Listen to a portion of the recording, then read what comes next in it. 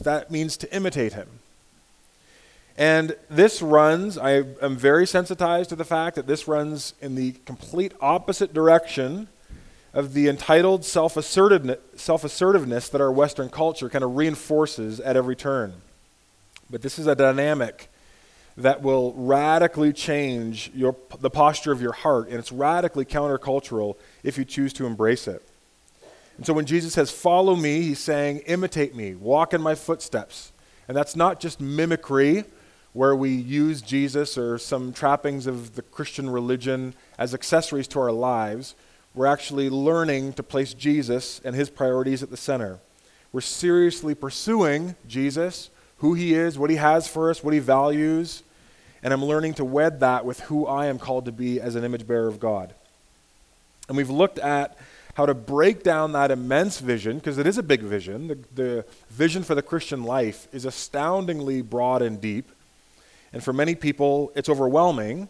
And so what I've been doing over these last few weeks is to try and break down that vision into steps that anybody can take. And these steps, or practices, or spiritual disciplines, are things that will help us follow Jesus, help us grow in the grace and knowledge of Jesus, help us to become more Christ-like in character, but at the same time, as we become more Christ-like, we also become the truest versions of ourselves in him. We discover who we are.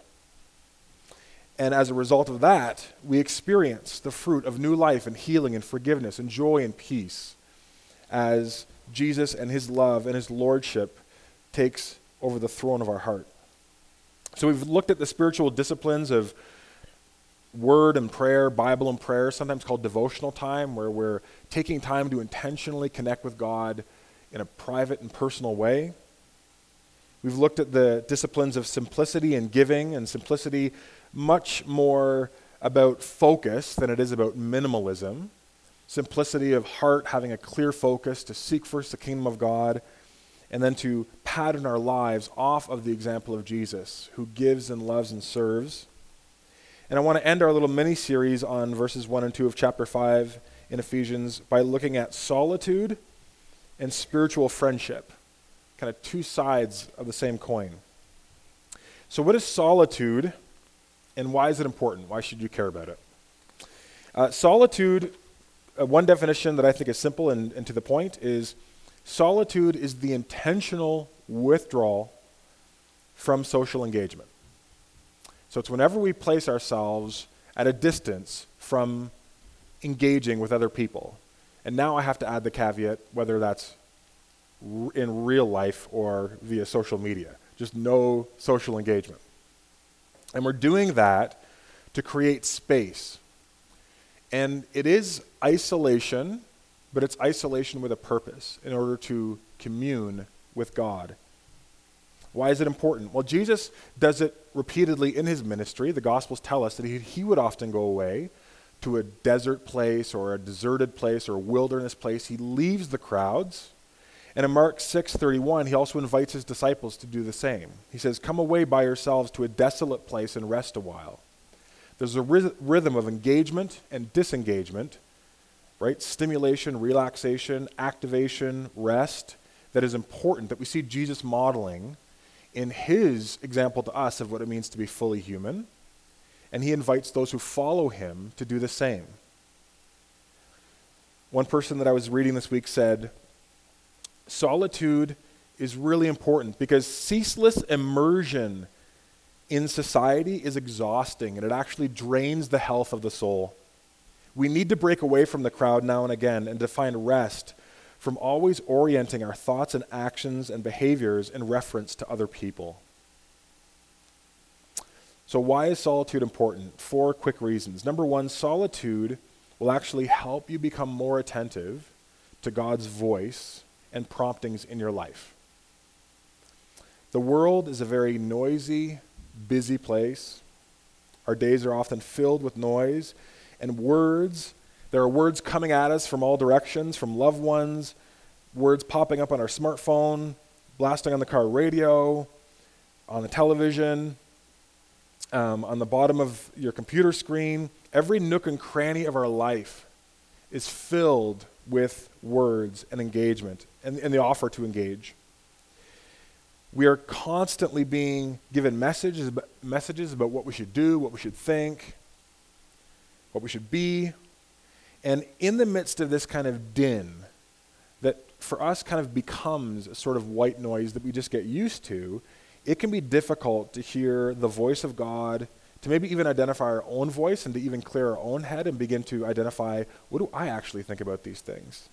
When there's constant input, it's hard to become attentive to God's voice and sometimes even our own, right? And there's so much static, it's hard to tune into frequencies that are faint and that are gentle. And you can no more hear these faint voices in the clatter and crash of a life full of noise than you can hear a whisper across the room of a nightclub. And so spirit-led guidance and insight and personal revelation, those are sort of like very fragile bubbles that kind of come up to the surface of our awareness and our hearts and our minds. But noise, when it's constant, can act like a wall of spikes that just pops those bubbles all the time. And we slowly become disconnected and feel an experiential distance between a sense of closeness with God and even a sense of settledness within ourselves. We feel more tense, we feel anxious, we feel unsettled, we feel active and engaged. There's always something to engage with and to talk about and to respond to, but we feel less and less grounded in our own selves. So we need solitude to kind of clear the rubble in our heads and in our hearts so that it's easier for us to become aware of promptings that God might be putting on our heart. Number 2, solitude helps us develop greater self-awareness. Without solitude and a practice of trying to reflect and become aware of what's going on in our own interiority, in our heads and in our hearts, right? The practice of confession and introspection. Today our culture calls it mindfulness or becoming conscious. The scripture just calls it introspection and kind of looking to God and asking the Holy Spirit to reveal things that are kind of the undercurrents. What are the tectonic plates emotionally that are kind of driving underneath the surface? If we don't set aside times for solitude, then it's very difficult to grow in self-awareness. And self-awareness is really important for your own health, for the ways that you love and care for other people, because if you're not self-aware of fear that is driving your behavior, or maybe anxiety, or anger, or jealousy, then you can't confront it. And when you're not aware of something, you can't confront it, which means it will just continue to kind of wreak havoc in your life without your awareness, and you just get caught in these cycles where you're like, why is this always a mess? Why am I always lashing out in anger? Why am I hesitant in this relationship or in this context?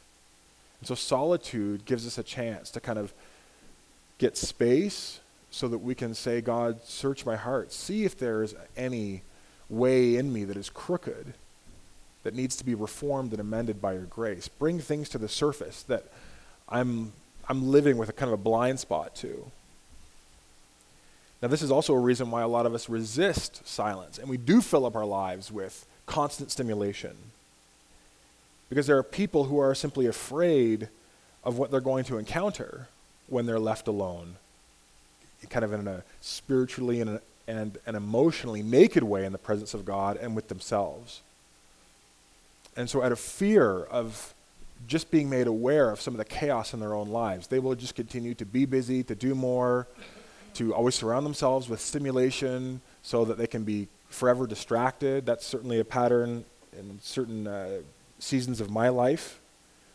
Looking at the pain, looking at the woundedness, looking at the confusion, being honest with God about the anger that is going on in my heart, that takes a certain amount of courage and energy. And it's just easier to numb out with a video game, with a television show, with whatever, all kinds of distractions. But living with a lack of self-awareness that will be the result of living without solitude will cripple you in your life on so many fronts, right? The more we understand ourselves, the better able we are to wisely address places of need and crookedness, or places that need healing in our lives, so that we can grow, learn to receive God's love and forgiveness, and extend that in a more fruitful way to other people. Number 3, solitude is really important because there are certain gifts from God that you can only receive in the context of solitude. For how many people here would you say some of your best ideas and insights come to you in the shower? Anybody else have that experience? Yeah? Why is that? Well, in the shower, we are relaxed, we're away from human inputs, we're doing something fairly mundane, but often just kind of repetitive, and we're kind of open to insights that I just don't think you can receive when you're actively engaging your mind and trying to learn something or think through something. Being in that kind of relaxed posture allows certain things to come before us. And if you avoid solitude, you're avoiding one of the main contexts in which God can bring something to mind gently and just kind of bring it to your awareness, or even place an idea or the seed of something in your life and say, hey, make this phone call. Maybe a person comes to mind, maybe an opportunity that you've been praying about. Suddenly there's kind of a breakthrough. There's a little turn of like, oh, I haven't thought about that. Maybe a scripture comes to mind. It's often in these places of solitude where we're relaxed in the presence of God and not actively trying to do or accomplish anything, that there's a gift for us in those moments. Those are often the moments where God can reveal new possibilities, new potential to us. And number 4, solitude deepens friendships. And this is something I heard when I was younger, reading a book that I'll talk about in a second, but I didn't appreciate it as much until I got maybe into my 30s. If you take time to intentionally grow in solitude, even if you start with 5 minutes a day and working up, and you learn to become comfortable in the presence of God by yourself, you learn to face some of the things that you need to face. You learn to be relaxed with yourself and in God's presence. One of the things that happens is relationships change. And the way they change is that you no longer need that person. The neediness of the relationship diminishes in a positive way because you are being filled up with a deeper connection with God. And it's a deeper experiential connection with God. Not maybe every time you're in solitude, but over time it builds and you feel strengthened in the Lord. And what that allows you to do is to not move into relationships having to extract need because I'm so desperate, I'm so empty, I need you to fill this thing in my life, and I need you to fill this thing in my life. We go into solitude, we are strengthened and we're recharged, and now I'm free to move into a relationship being the person who gives gifts and gives attention and gives care. I'm able to be in the relationship from a place of fullness and strength and overflow, not a place of deficiency. And so solitude, even though it's intentional separation from social engagement, it strengthens my ability to move into those relationships in a much healthier and stronger way. Because I'm freeing the other person from having to be something for me in my life. Because I have a deeper connection with God. We move into relationships from fullness with something to offer instead of with emptiness needing to get something and then placing a burden on that other person which they're likely never going to be able to meet and never going to be able to satisfy. Now, I've talked about the first and second half of life stages before, a number of years ago, and talking about how the spiritual challenges are slightly different in the first half versus the second half of life. Solitude is important for everybody to learn to cultivate, but I think especially for those of us in the second half of life, somewhere 35 or 40 and beyond. We need more and more solitude the older we get because there's more and more factors that have to be pulled in, more and more experiences, more and more reflections, more and more patterns that begin to emerge. And so solitude is important to cultivate as a discipline early in life, but I would argue it's essential to spiritual and emotional health as we continue to grow older. so that we're learning and seeing patterns, and God is strengthening us. And as we're getting older, we're actually moving into that renewed relationship with Jesus that is allowing us to love and serve other people. Now, I don't want to imply that solitude is the only context through which God forms us and maybe speaks to us. And even using that language, I know that there's a broad spectrum of when I say something like God's voice, God speaking to us, people have different grids for what that means. When I say that, I'm usually referring to what I would just call promptings of the heart. I've never heard God's voice audibly. I've had experiences where scripture is read or something has come to mind, and I have felt a very strong sense, almost like a burden on my chest, that it feels like God is putting something on my heart. That's a language that I would say. And that's my shorthand for saying, God's speaking to me. I verify it in scripture. I share it with other people. And so, again, I don't want to set this expectation that solitude is this kind of hyper-spiritual, I'm by myself and I'm hearing the voice of God. Solitude is often very awkward at the start because we don't do it very often, so it just seems boring because it feels like nothing is happening. But as we just learn, and that's why I start small, 5 minutes, 3 minutes, build. As we learn to inhabit that space, we actually become more comfortable. And it's like all the dust that's kind of, we're like a snow globe, and everything's churning on the inside.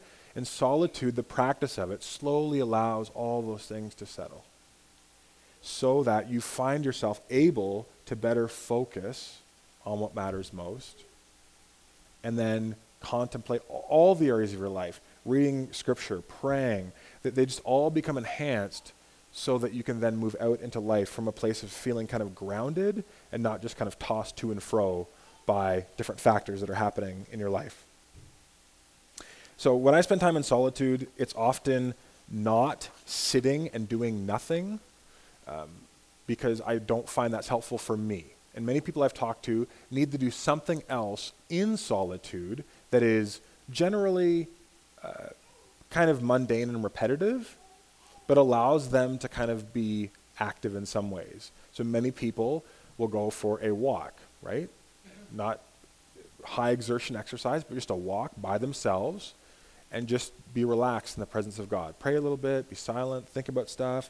Other people I've talked to said knitting, or even just doing the dishes, or playing music, or just doodling and drawing. But there's no goal at the end of it, right? Like when I say play music, you're not like practicing a song or trying to write something. It's just fiddling. It's just doing something that's mundane and slightly repetitive that allows you to just kind of relax. You got to find what that is. And then just doing that for 5 minutes, half an hour, whatever feels fruitful for you. With the only rule being, again, we're not talking about vegging out, right? So being by yourself and just vegging out and watching Netflix or something. That's not solitude. Solitude is a lack of social engagement so that you can be in your own thoughts before God. One of the memories that I had of doing this, and I don't do it anymore for different reasons, but when I was in high school, I developed the habit. I would come in the house. I was often the first one home. I was home by myself for about a half an hour, not for the whole half an hour, but for maybe 10 or 15 minutes.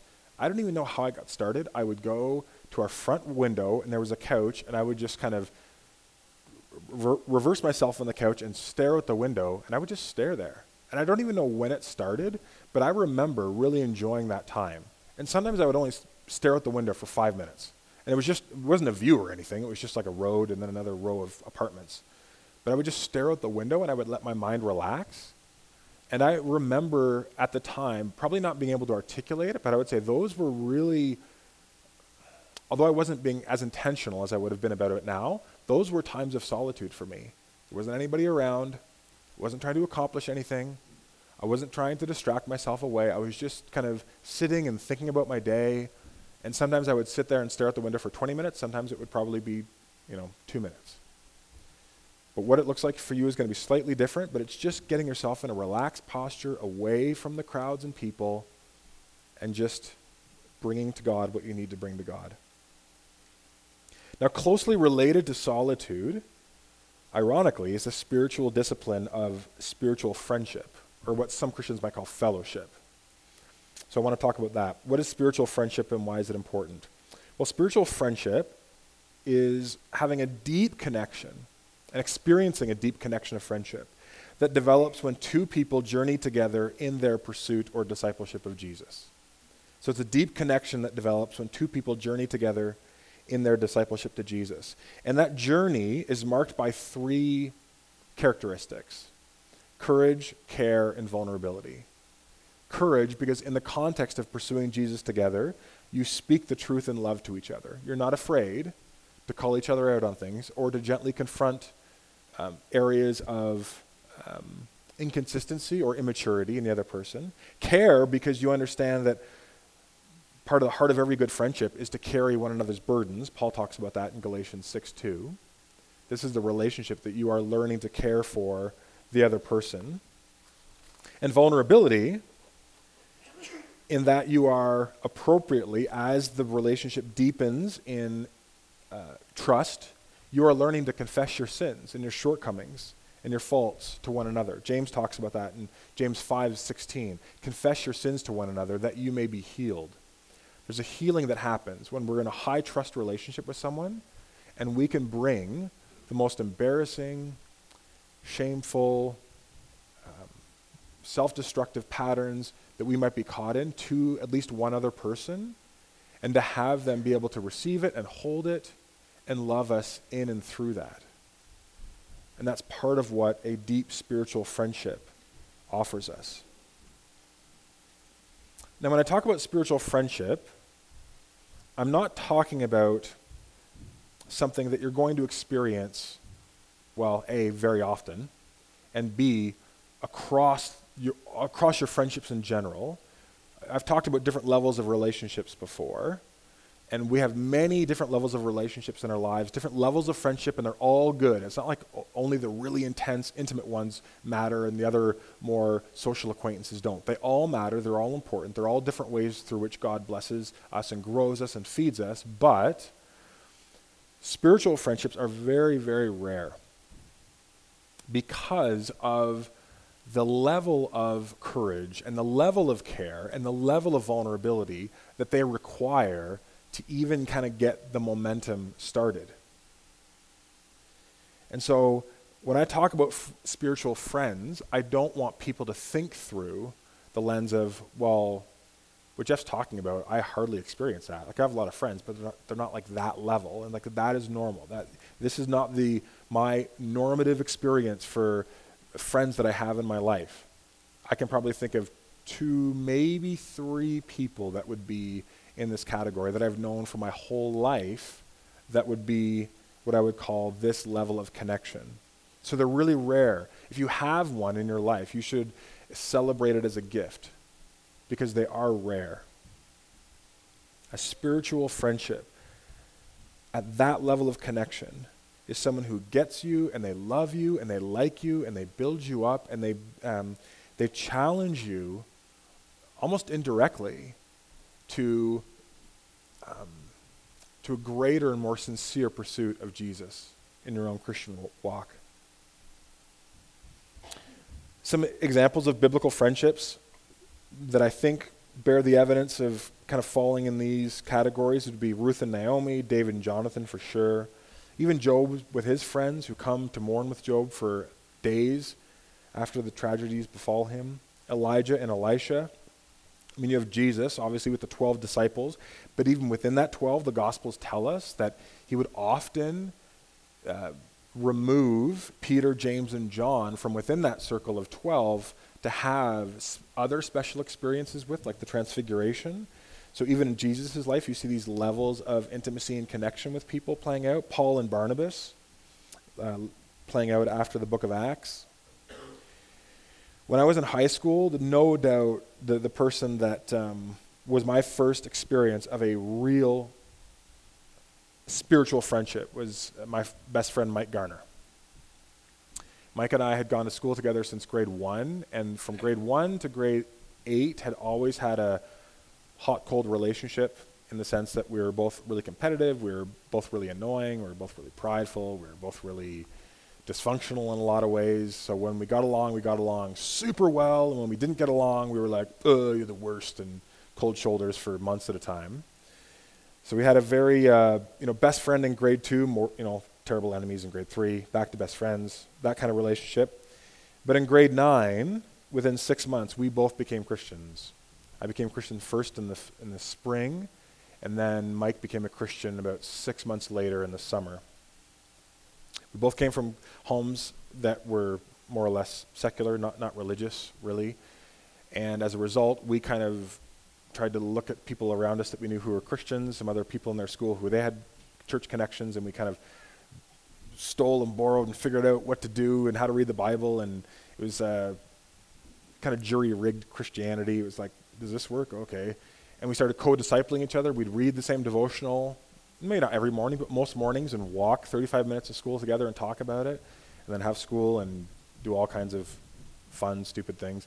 Then we'd come home and talk about our experiences. We used to sit at the corner and stand at the corner, even in the dead of Kingston winter when the wind chill is like minus 72, and talk about, this is 14, 15 years old, we used to talk about our vision for our Christian lives. We were learning things about the Bible, and we had both had really passive fathers, and we said, we can't wait to be fathers one day and to be Christian husbands, and we would just dream about what it looked like, what it was going to look like for us to serve God together.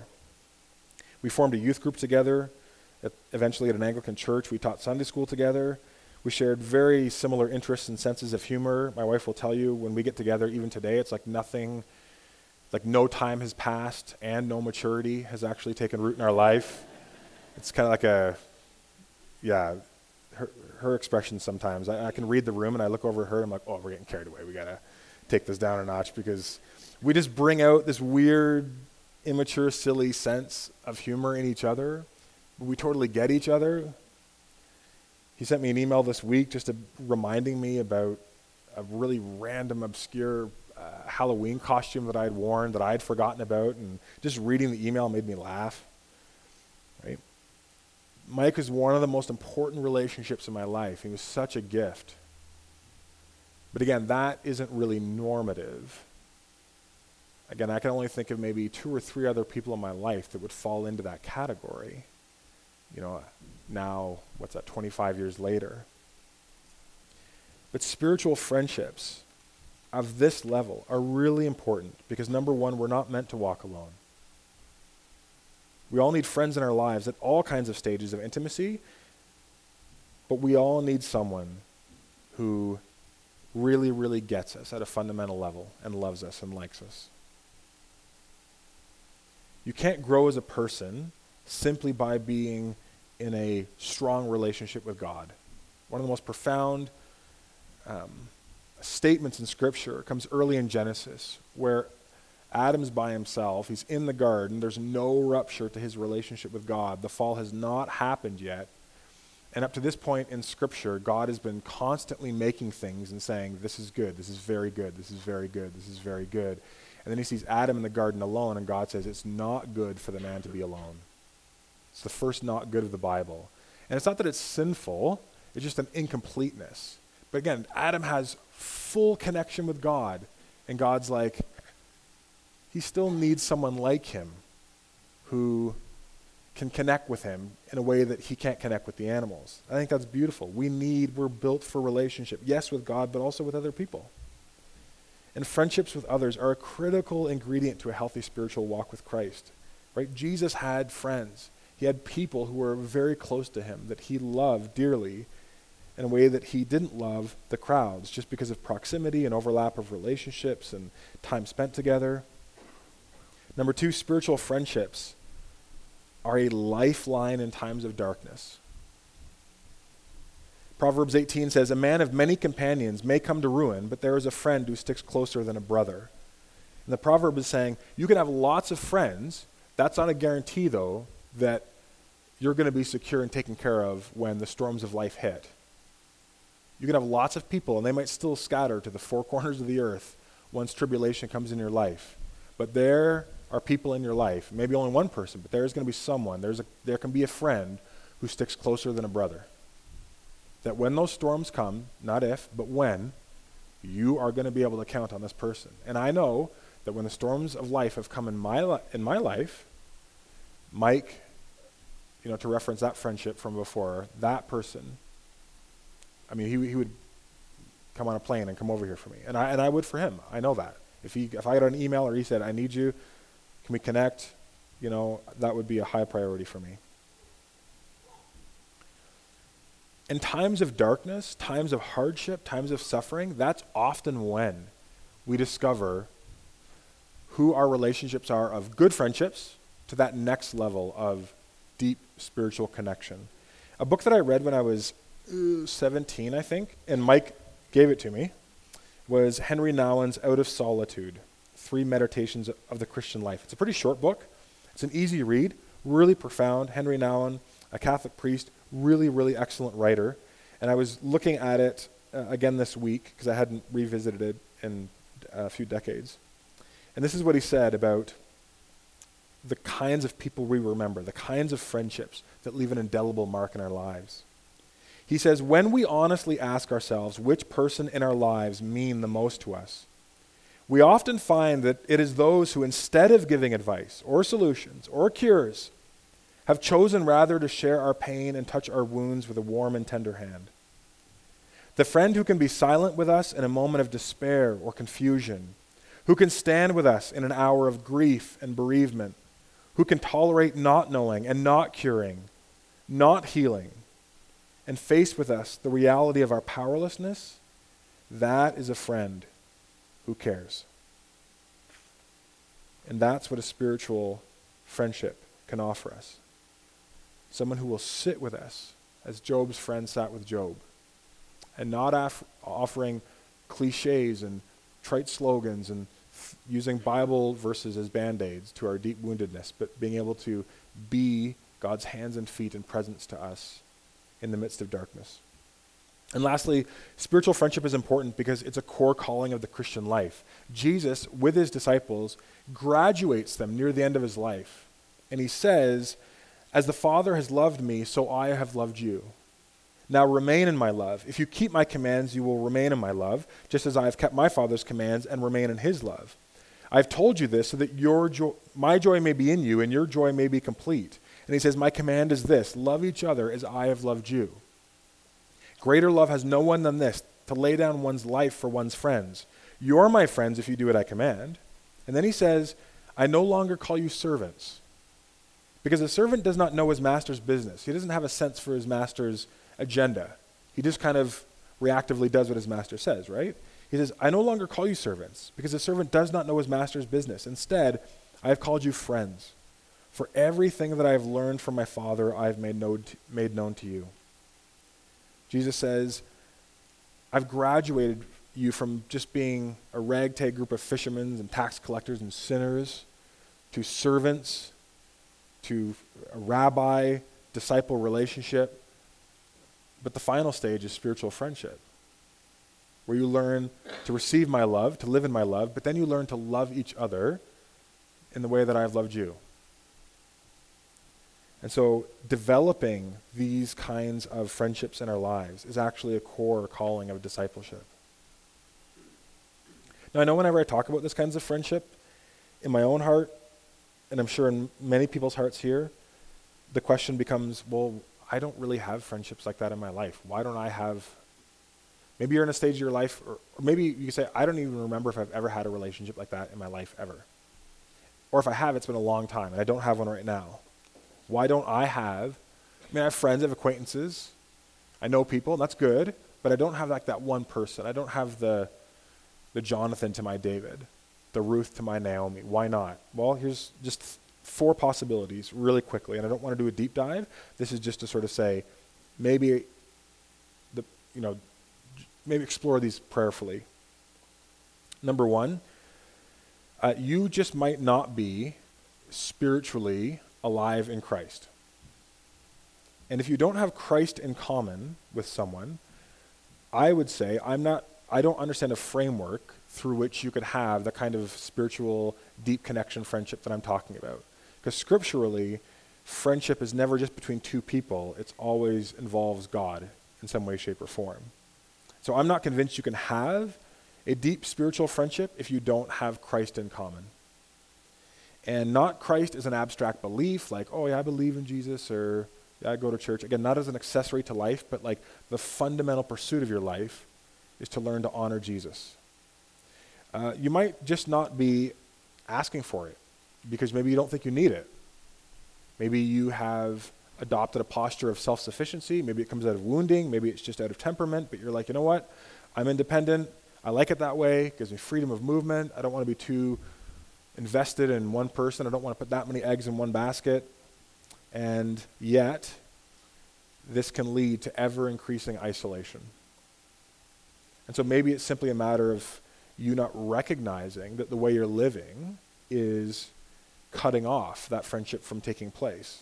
And that's kind of the third one, is that maybe your life isn't simple or focused enough to actually receive one. You're so full of inputs, you're so full of activity, you're really trying to have a broad scope of friendships at like the level 4 and 3 level, that you don't have actual room in your life for a level 2 or level 1 friendship.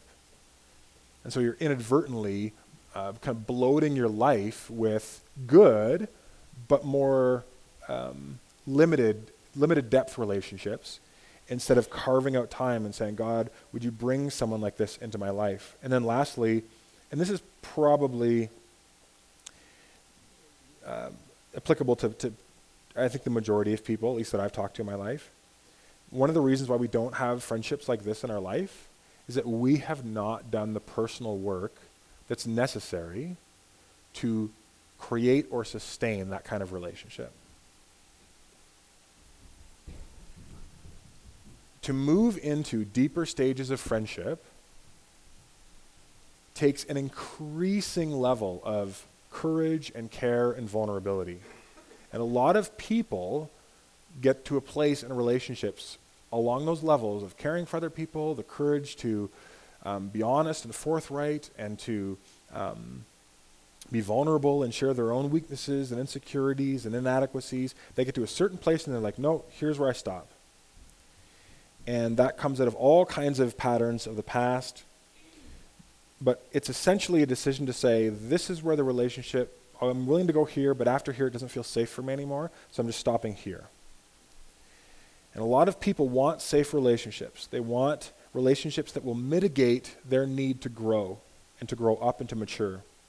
But spiritual friendships, one of the things they have in common is that they're often born from within the furnace of suffering and hardship and hard work. The hard work inside of confronting foolish, immature patterns in your own life, and the hard work of having difficult conversations again and again, and working through plateaus in the relationship.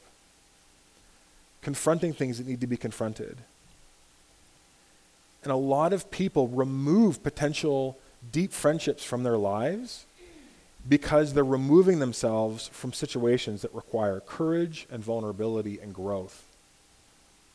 But what we need to understand is that you will, if you do that, you can still have levels of friendships, you can still have friends, you can have buds,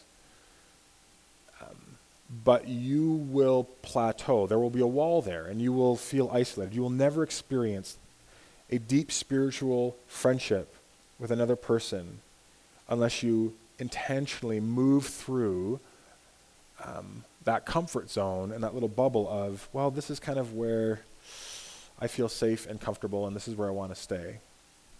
Spiritual friendships, you've got to rupture that bubble, that safe space at some point.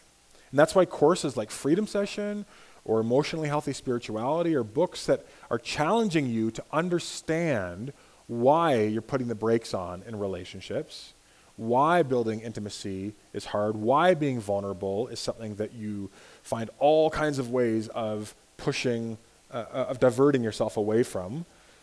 Courses like these are really important to help us grow in emotional maturity so that we can deepen relationships and move from kind of a set-up pattern of self-protection to one of self-giving, and to experience the blessing that comes from that. That's why I'm really, really big on things like that. I've experienced a lot of challenge and growth and change in my own life as a result of Freedom Session, and whenever I go through a resource like that, I just feel like in certain core relationships in my life, God challenges me to say, now we're going to burst that comfort bubble and go here, and I never regret it. It's always scary, it's always unsettling, but I never, ever regret it. So as you can see, there's kind of a synergy between these two disciplines, solitude and spiritual friendship. They each kind of complement each other. Henry Nouwen says, solitude does not pull us away from our fellow human beings, but instead makes real fellowship possible. Because what solitude allows me to do is to bring my best self forward into a relationship. It allows me to, instead of moving into a friendship being frenetic and scattered, and my mind and heart going in all kinds of directions, it allows me to receive from God, to be held in God's presence, and instead of moving into a relationship running on empty and being thirsty and needy and grappling from the other person my needs in a reactive way, I can come with a greater sense of fullness. And the question that defines the relationship doesn't have to be, what are you going to do for me? It can be, how can I bless and serve you? And true spiritual friendship will encourage me to grow in times of solitude and private dependence on God, because we don't need to spend all of our time together. And the relationship, like my relationship with Mike, it's not the end. Like the point of it isn't to have that great relationship. The end of our relationship is we're both trying to grow and to follow through on what Jesus is calling us to do. So the relationship is a means to an end. That doesn't mean that Mike's a means to an end, but it just means that like the whole point is we don't feel a burden to have to sustain the relationship ourselves, because we have a common goal and a common anchor that's drawing us forward, and that's Jesus. And that means that in those relationships, when I spend time with Mike or some of the other people who occupy that space in my life, I actually find myself wanting to get alone with God. Because in the presence of a deep spiritual connection, you love connecting with that person, but it also gives you a hunger and thirst to connect with God more on a personal level. So there's a real synergy, again, two sides of the same coin. And in closing, that's what I would want everybody in this room to reflect on, that the basis upon which spiritual friendship is possible, the basis upon which solitude that's fruitful and transformative is possible, is friendship with Christ. The famous preacher D.L. Moody said, "A rule that I have had for years is to treat the Lord Jesus Christ as a personal friend. He's not a creed, he's not a mere doctrine, but it is he himself that we have." And one of the characteristics of a transformative solitude and friendship is that you can kind of relax into each context. You know you're with someone who's a deep spiritual friend. You have fellowship with a person. When you can kind of relax, when the pretense comes down, when you feel you can put your guard down and you can just relax and talk about what you need to talk about and share what you want to share about, and you're not self-censoring and hesitating and wondering what they're going to think. You just know that you can be honest and vulnerable. And it's the same when we're in solitude with God. There's an ease that you can bring into those relationships. But if you are spiritually lost, if you are spiritually far from God, the Bible seems to indicate that there's going to be, even in the practice of solitude, even if you're trying to cultivate these spiritual depth relationships with friends, underneath those, the deepest tectonic plates of your heart, there's going to be a fundamental disease, a dis-ease, because you don't have peace with God. There's a spiritual alienation that is constantly running interference on your ability to connect meaningfully in solitude and with other image bearers of God. And that fundamental dis-ease will eat away at the center of who you are, and it will make it impossible, I would argue, to relax into solitude with yourself and with God, and relax into deep spiritual connection with other people. And so solitude and spiritual friendship are only possible in and through Jesus. And that's interesting because one of the titles the prophet Isaiah confers upon the Messiah is Prince of Peace. So this morning, a question that I would put before all of us is, does the Prince of Peace rule your heart? I'm not saying perfectly all the time in this kind of this manufactured, like, oh, yeah, I always experience peace. But I mean, like, is there on the bottom a fundamental ease and trust, knowing that you are secure and held in the love of God? Do you live from a place of peace with God because you've accessed God's love and grace and mercy and forgiveness as a gift? Because if you haven't, then that sense of alienation and spiritual isolation, it's going to pervade your entire life.